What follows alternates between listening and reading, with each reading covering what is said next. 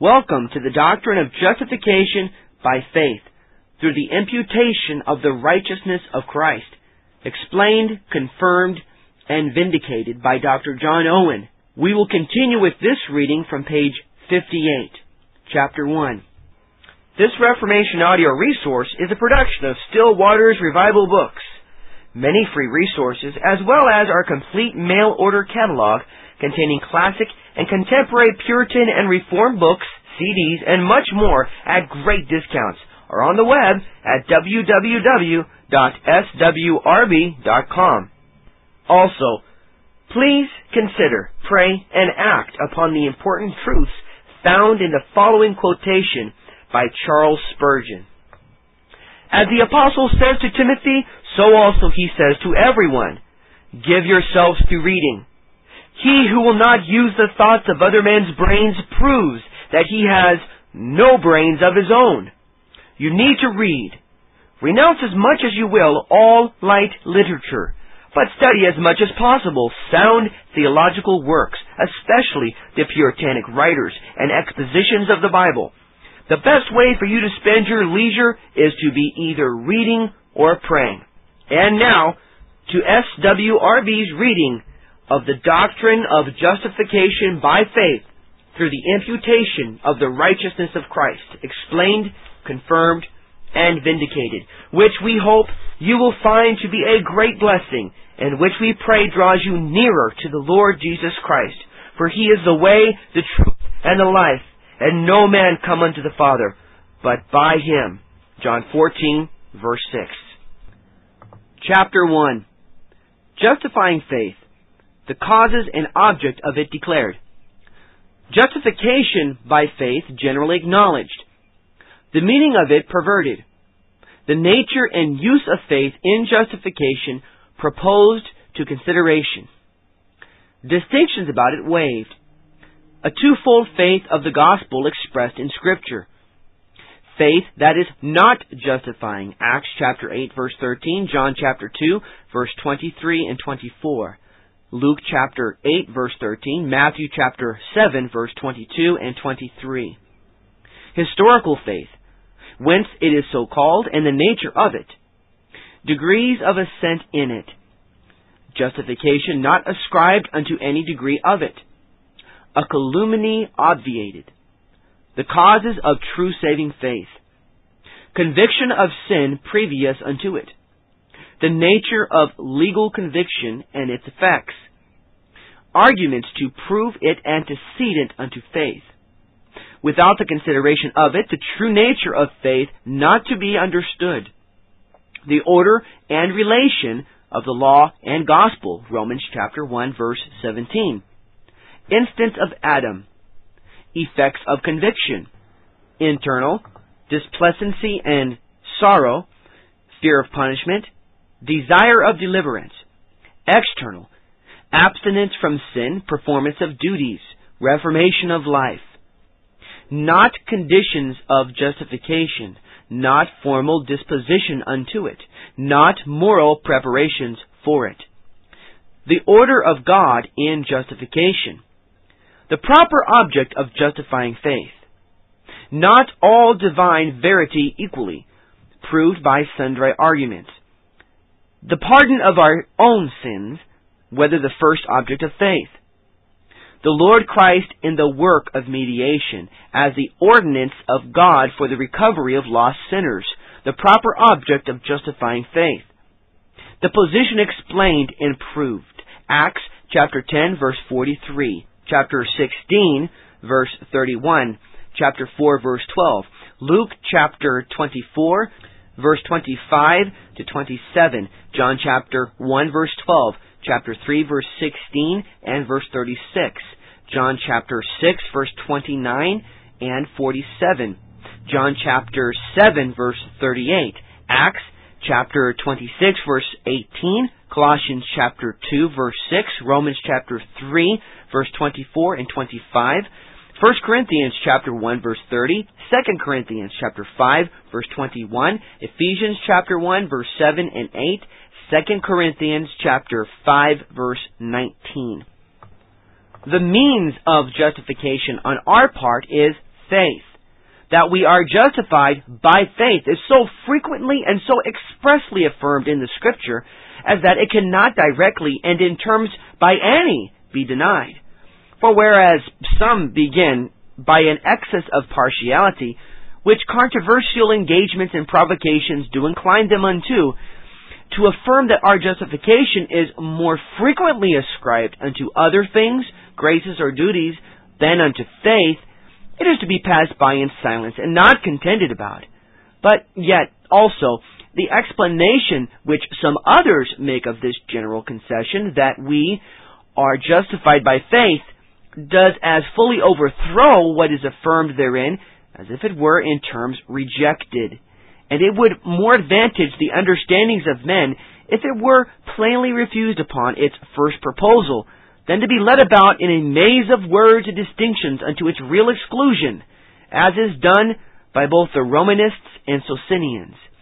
At present, we may take the proposition as granted, and only inquire into the true, genuine sense and meaning of it. That which first occurs unto our consideration is faith, and that which does concern it may be reduced unto two heads.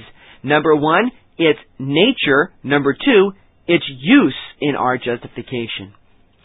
Of the nature of faith in general, of the especial nature of justifying faith, of its characteristical distinctions from that which is called faith but is not justifying, so many discourses, divers of them the effects of sound judgment and good experience, are already extant, as it is altogether needless to engage at large into a farther discussion of them. However, something must be spoken to declare in what sense we understand these things. What is that faith which we ascribe our justification unto, and what is its use therein? The distinctions that are usually made concerning faith, as it is a word of various significations, I shall wholly pretermit, not only as obvious and known, but as not belonging unto our present argument. That which we are concerned in is, that in the Scripture there is mention made plainly of a twofold faith, whereby men believe the gospel. For there is a faith whereby we are justified, which he who has shall be assuredly saved, which purifies the heart and works by love. And there is a faith or believing which does nothing of all this, which who has and has no more is not justified nor can be saved. Wherefore every faith whereby men are said to believe is not justifying. Thus it is said of Simon the magician that he believed, Acts chapter 8 verse 13, when he was in the gall of bitterness and the bond of iniquity, and therefore did not believe with that faith which purifieth the heart, Acts chapter 15 verse 9. And that many believed on the name of Jesus when they saw the miracles that he did. But Jesus did not commit himself unto them, because he knew what was in man. John chapter 2 verses 23 and 24. They did not believe on his name as those do, or with the kind of faith, who thereon received power to become the sons of God. John chapter 1 verse 12. And some, when they hear the word, received it with joy, believing for a while, but have no root. Luke chapter 8 verse 13. And faith without a root in the heart will not justify any. For with the heart men believe unto righteousness. Romans chapter 10 verse 10. So is it with them who shall cry, Lord, Lord, at the last day. We have prophesied in thy name, whilst yet they were always workers of iniquity. Matthew chapter 7 verses 22 and 23. This faith is usually called historical faith, but this denomination is not taken from the object of it as though it were only the history of the Scripture or the historical things contained in it, for it respects the whole truth of the Word, yea, of the promises of the gospel as well as other things. But it is so called from the nature of the assent wherein it does consist. For it is such as we give unto historical things, that are credibly testified unto us. And this faith has divers differences or degrees, both in respect unto the grounds or reasons of it, and also its effects. For as unto the first, all faith is an assent upon testimony, and divine faith is an assent upon a divine testimony. According as this testimony is received, so are the differences or degrees of this faith. Some apprehend it on human motives only, and its credibility unto the judgment of reason. And their assent is a mere natural act of their understanding, which is the lowest degree of this historical faith. Some have their minds enabled unto it by spiritual illumination, making a discovery of the evidences of divine truth whereon it is to be believed. The assent they give hereon is more firm and operative than that of the former soul. Again, it has its differences or degrees with respect unto its effects. With some, it does no way, or very little, influence the will or the affections, or work any changes in the lives of men. So is it with them that profess they believe the gospel, and yet live in all manner of sins. In this degree, it is called by the Apostle James a dead faith, and compared unto a dead carcass, without life or motion, and is an assent of the very same nature and kind with that which devils are compelled to give. And this faith abounds in the world. With others, it has an effectual work upon the affections, and that in many degrees, also represented in the several sorts of ground whereinto the seed of the word is cast, and produces many effects in their lives, and the utmost improvement of it, both as to the evidence it proceeds from the effects it produces. It is usually called temporary faith, for it is neither permanent against all oppositions, nor will bring any unto eternal rest. The name is taken from that expression of our Savior concerning him who believes with this faith. Proskairos est. Matthew chapter 13, verse 21. This faith, I grant to be true in its kind, and not merely to be equivocally so called. It is not pistis pseudonymos. It is so as unto the general nature of faith, but of the same special nature with justifying faith it is not. Justifying faith is not a higher or the highest degree of this faith, but is of another kind or nature. Wherefore sundry things may be observed concerning this faith, in the utmost improvement of it unto our present purpose, as, number 1, this faith, with all the effects of it, men may have and not be justified, and if they have not a faith of another kind, they cannot be justified. For justification is nowhere ascribed unto it. Yea, it is affirmed by the Apostle James, that none can be justified by it. Number 2, it may produce great effects in the minds, affections, and lives of men, although not one of them that are peculiar unto justifying faith. Yet such they may be, as that those in whom they are wrought may be, and ought in the judgment of charity to be looked on as true believers. Number 3, this is that faith which may be alone. We are justified by faith alone, but we are not justified by that faith which can be alone. Alone respects its influence into our justification, not its nature and existence. And we absolutely deny that we can be justified by that faith which can be alone. That is, without a principle of spiritual life and universal obedience operative in of it, as duty does require. These things I have observed only to obviate that calumny and reproach which some endeavor to fix on the doctrine of justification by faith only through the mediation of Christ. For those who assert it must be Soliphidians, Antinomians, and I know not what. Such as oppose or deny the necessity of universal obedience or good works. Most of them who manage it cannot but know in their own consciousness that this charge is false. But this is the way of handling controversies with many. They can aver anything that seems to advantage the cause they plead, to the great scandal of religion. If by soli fideans they mean those who believe that faith alone is on our part the means, instrument, or condition, of which afterward, of our justification, all the prophets and apostles were so, and were so taught to be by Jesus Christ, as shall be proved. If they mean those who affirm that the faith whereby we are justified is alone separate or separable from a principle and the fruit of holy obedience, they must find them out themselves.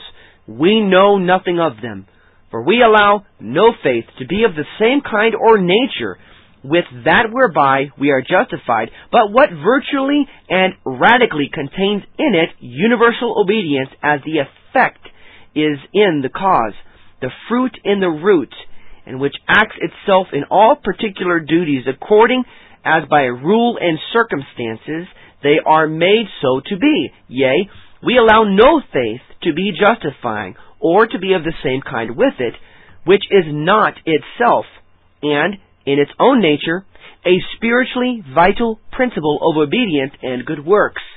And if this be not sufficient to prevail with some not to seek for advantages by such shameful calumnies, yet is it so with others, to free their minds from any concernment in them. As for the especial nature of justifying faith, which we inquire into, the things whereby it is evidenced may be reduced unto these 4 heads. Number 1, the causes of it on the part of God. Number 2, what is in us previously required unto it. Number 3, the proper object of it. Number 4, its proper peculiar acts and effects, which shall be spoken unto as far as is necessary unto our present design. Number 1, the doctrine of the causes of faith as unto its first original in the divine will, and the way of its communication unto us is so large and so immixed with that of the way and manner of the operation of efficacious grace in conversion, which I have handled elsewhere, as that I shall not herein insist upon, for as it cannot in a few words be spoken unto, according unto its weight and worth, so to engage into a full handling of it would too much divert us from our present argument. This I shall only say, that from thence it may be uncontrollable evidenced that the faith whereby we are justified is of an especial kind or nature, wherein no other faith, which justification is not inseparable from, does partake with it. Number 2, wherefore, our first inquiry is concerning what is proposed in the second place, namely, what is on our part in a way of duty previous required thereunto, or what is necessary to be found in us antecedently unto our believing unto the justification of life. And I say, there is supposed in them in whom this faith is wrought, on whom it is bestowed, and whose duty it is to believe therewith, the work of the law in conviction of sin. Or, conviction of sin is a necessary antecedent unto justifying faith. Many have disputed what belongs hereunto, and what effects it produces in the mind that dispose the soul unto the receiving of the promise of the gospel. But whereas there are different apprehensions about these effects, or concomitants of conviction, in compunction, humiliation, self-judging, with sorrow for sin committed, and the like, as also about the degrees of them, as ordinarily pre-required unto faith and conversion unto God, I shall speak very briefly unto them, so far as they are inseparable from the conviction asserted. And I shall first consider this conviction itself, with what is essential thereunto, and then the effects of it in conjunction with that temporary faith before spoken of. I shall do so, not as unto their nature, the knowledge whereof I take for granted, but only as they have respect unto our justification. Parenthesis number 1. As to the first, I say, the work of conviction in general, whereby the soul of man has a practical understanding of the nature of sin, its guilt, and the punishment due unto it, and is made sensible of his own interest therein, both with respect unto sin original and actual, with his own utter disability to deliver himself out of the state and condition wherein, on the account of these things he finds himself to be, is that which we affirm to be antecedentously necessary unto justifying faith. That is, in the adult, and of whose justification the Word is the external means and instrument. A convinced sinner is only, non-English words, not that everyone that is convinced is or must necessarily be justified. There is not any such disposition or preparation of the subject by this conviction, its effects and consequent, as that the form of justification, as the Papists speak, or justifying grace, must necessarily ensue or be introduced thereon. Nor is there any such preparation in, as that by virtue of any divine compact or promise, a person so convinced shall be pardoned and justified. But as a man may believe with any kind of faith that is not justifying, such as that before mentioned, without this conviction, so it is ordinary, previous, and necessary so to be unto that faith which is unto the justification of life. The motive unto it is not that thereon a man shall be assuredly justified, but that without it he cannot be so. This, I say, is required in the person to be justified, in order of nature antecedentously unto the faith whereby we are justified, which we shall prove with the ensuing arguments. For, brackets number 1, without the due consideration and supposition of it, the true nature of faith can never be understood. For as we have showed before, justification is God's way of deliverance of the convinced sinner, or one whose mouth is stopped and who is guilty before God, obnoxious to the law, and shut up under sin. A sense, therefore, of this estate, and all that belongs unto it, is required unto believing. Hence Lubbock, who has searched with some diligence into these things, commends the definition of faith given by Metzteratz, that it is, quote, the flight of a penitent sinner unto the mercy of God in Christ, end quote. And there is, indeed, more sense and truth in it than in 20 others that seem more accurate. But without a supposition of the conviction mentioned, there is no understanding of this definition of faith. For it is that alone which puts the soul upon a flight unto the mercy of God in Christ, to be saved from the wrath to come. Hebrews chapter 6, verse 18. Fled for refuge. Brackets number 2. The order, relation, and use of the law and the gospel do uncontrollably evince the necessity of this conviction previous unto believing. For that which any man has first to deal withal, with respect unto his eternal condition, both naturally and by God's instruction, is the law.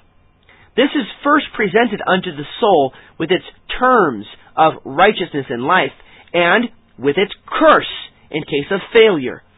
Without this, the gospel cannot be understood, nor the grace of it duly valued. For it is the revelation of God's way for the revealing the souls of men from the sentence and curse of the law. Romans chapter 1, verse 17.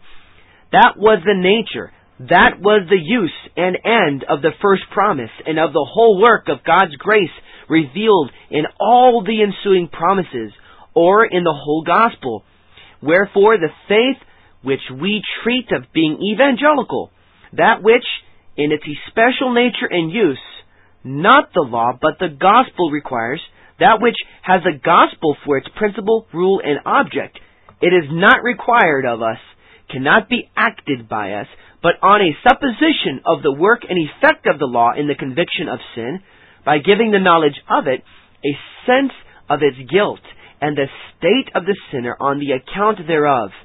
And that faith which has not respected hereunto, we absolutely deny to be that faith whereby we are justified. Galatians chapter 3, verses 22 to 24. Romans chapter 10, verse 4. Brackets number 3. This our Savior himself directly teaches in the gospel.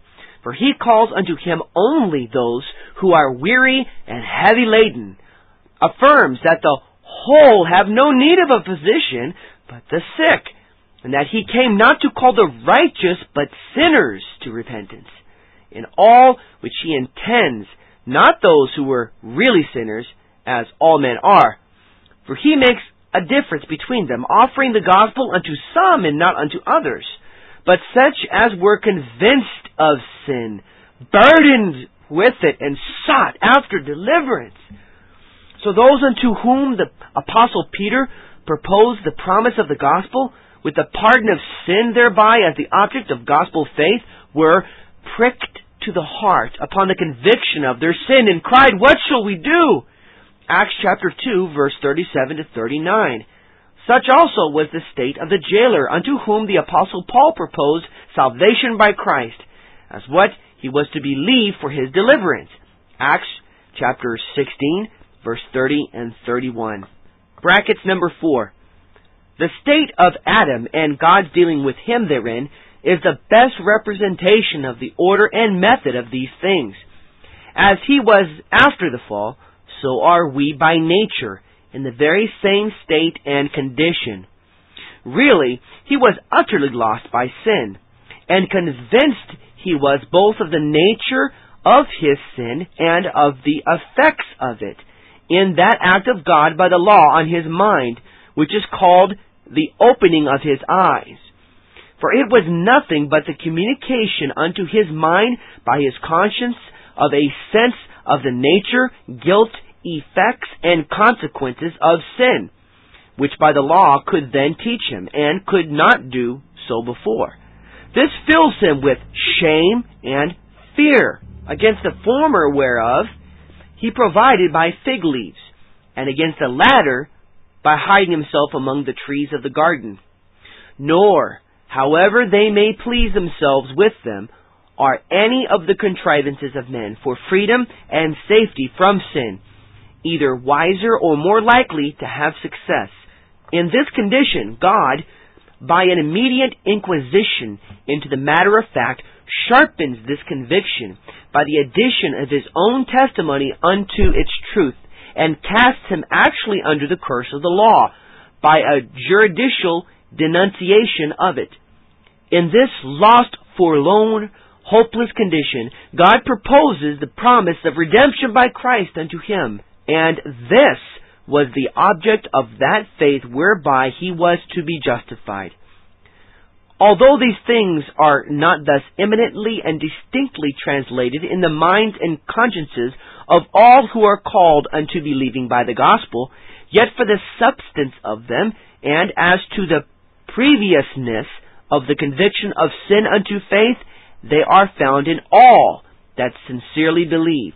These things are known, and, for the substance of them, generally agreed unto. But yet are they such as, being duly considered, will discover the vanity and mistakes of many definitions of faith that are obtruded on us. For any definition or description of it which has not expressed, or at least virtual, respect hereunto, it is but a deceit, and no way answers the experience of them that truly believe. And such are all those who place it merely in an assent unto divine revelation, of what nature soever that assent be, and whatever effects are ascribed unto it. For such an assent there may be, without any respect unto this work of the law. Neither do I, to speak plainly, at all value the most accurate dispensations of any about the nature and act of justifying faith, who never had in themselves an experience of the work of the law in conviction and condemnation for sin, with the effects of it upon their consciences, or who do omit the due consideration of their own experience, wherein what they truly believe is better stated that in all their disputations, that faith whereby we are justified is, in general, the acting of the soul towards God, as revealing Himself in the gospel for deliverance out of this state and condition, or from under the curse of the law applied unto the conscience, according to His mind, and by the ways that He has appointed. I give not this as any definition of faith, but only express what has a necessary influence unto it, whence the nature of it may be discerned. This Reformation audio resource is a production of Still Waters Revival Books. Many free resources, as well as our complete mail-order catalog containing classic and contemporary Puritan and Reformed books, CDs, and much more at great discounts, are on the web at www.swrb.com. We can also be reached by email at swrb@swrb.com, by phone at 780-450-3730, by fax at 780-468-1096, or by mail at 4710-37A Avenue, Edmonton, AB, Canada, T6L3T5. If you do not have a web connection, please request a free printed catalog. If you do have a web connection and would like to be added to our email list, please send an email to add@swrb.com or swrb@swrb.com with the word add in the subject line. SWRB's email list is a double opt-in list. So once you've sent us your email address, you will be asked by email to confirm that you want to join our list using the email address you have supplied. Your email information will be kept confidential, and you can easily remove yourself from our email list by simply emailing us at swrb@swrb.com with the word remove in the subject line. Once you are on our email list, you will be alerted to all the free Reformation resources, free MP3s, free electronic books and texts, etc. that SWRB makes available on the web, as well as, at times, to our best discounts and super specials. We also encourage you to reproduce this audio resource and to pass it on to your friends. But we only authorize this as long as the full contents of the message, including the header and trailer, is not altered in any way, and as long as the audio file or cassette is given away for free. Thank you again for listening to this SWRB reading. And remember that Isaiah chapter 26 verse 3 states, "Thou wilt keep him in perfect peace, whose mind is stayed on thee, because he trusteth in thee." And 2 Corinthians chapter 13 verse 11 concludes, "Finally, brethren, farewell. Be perfect, be of good comfort, be of one mind, live in peace, and the God of love and peace shall be with you."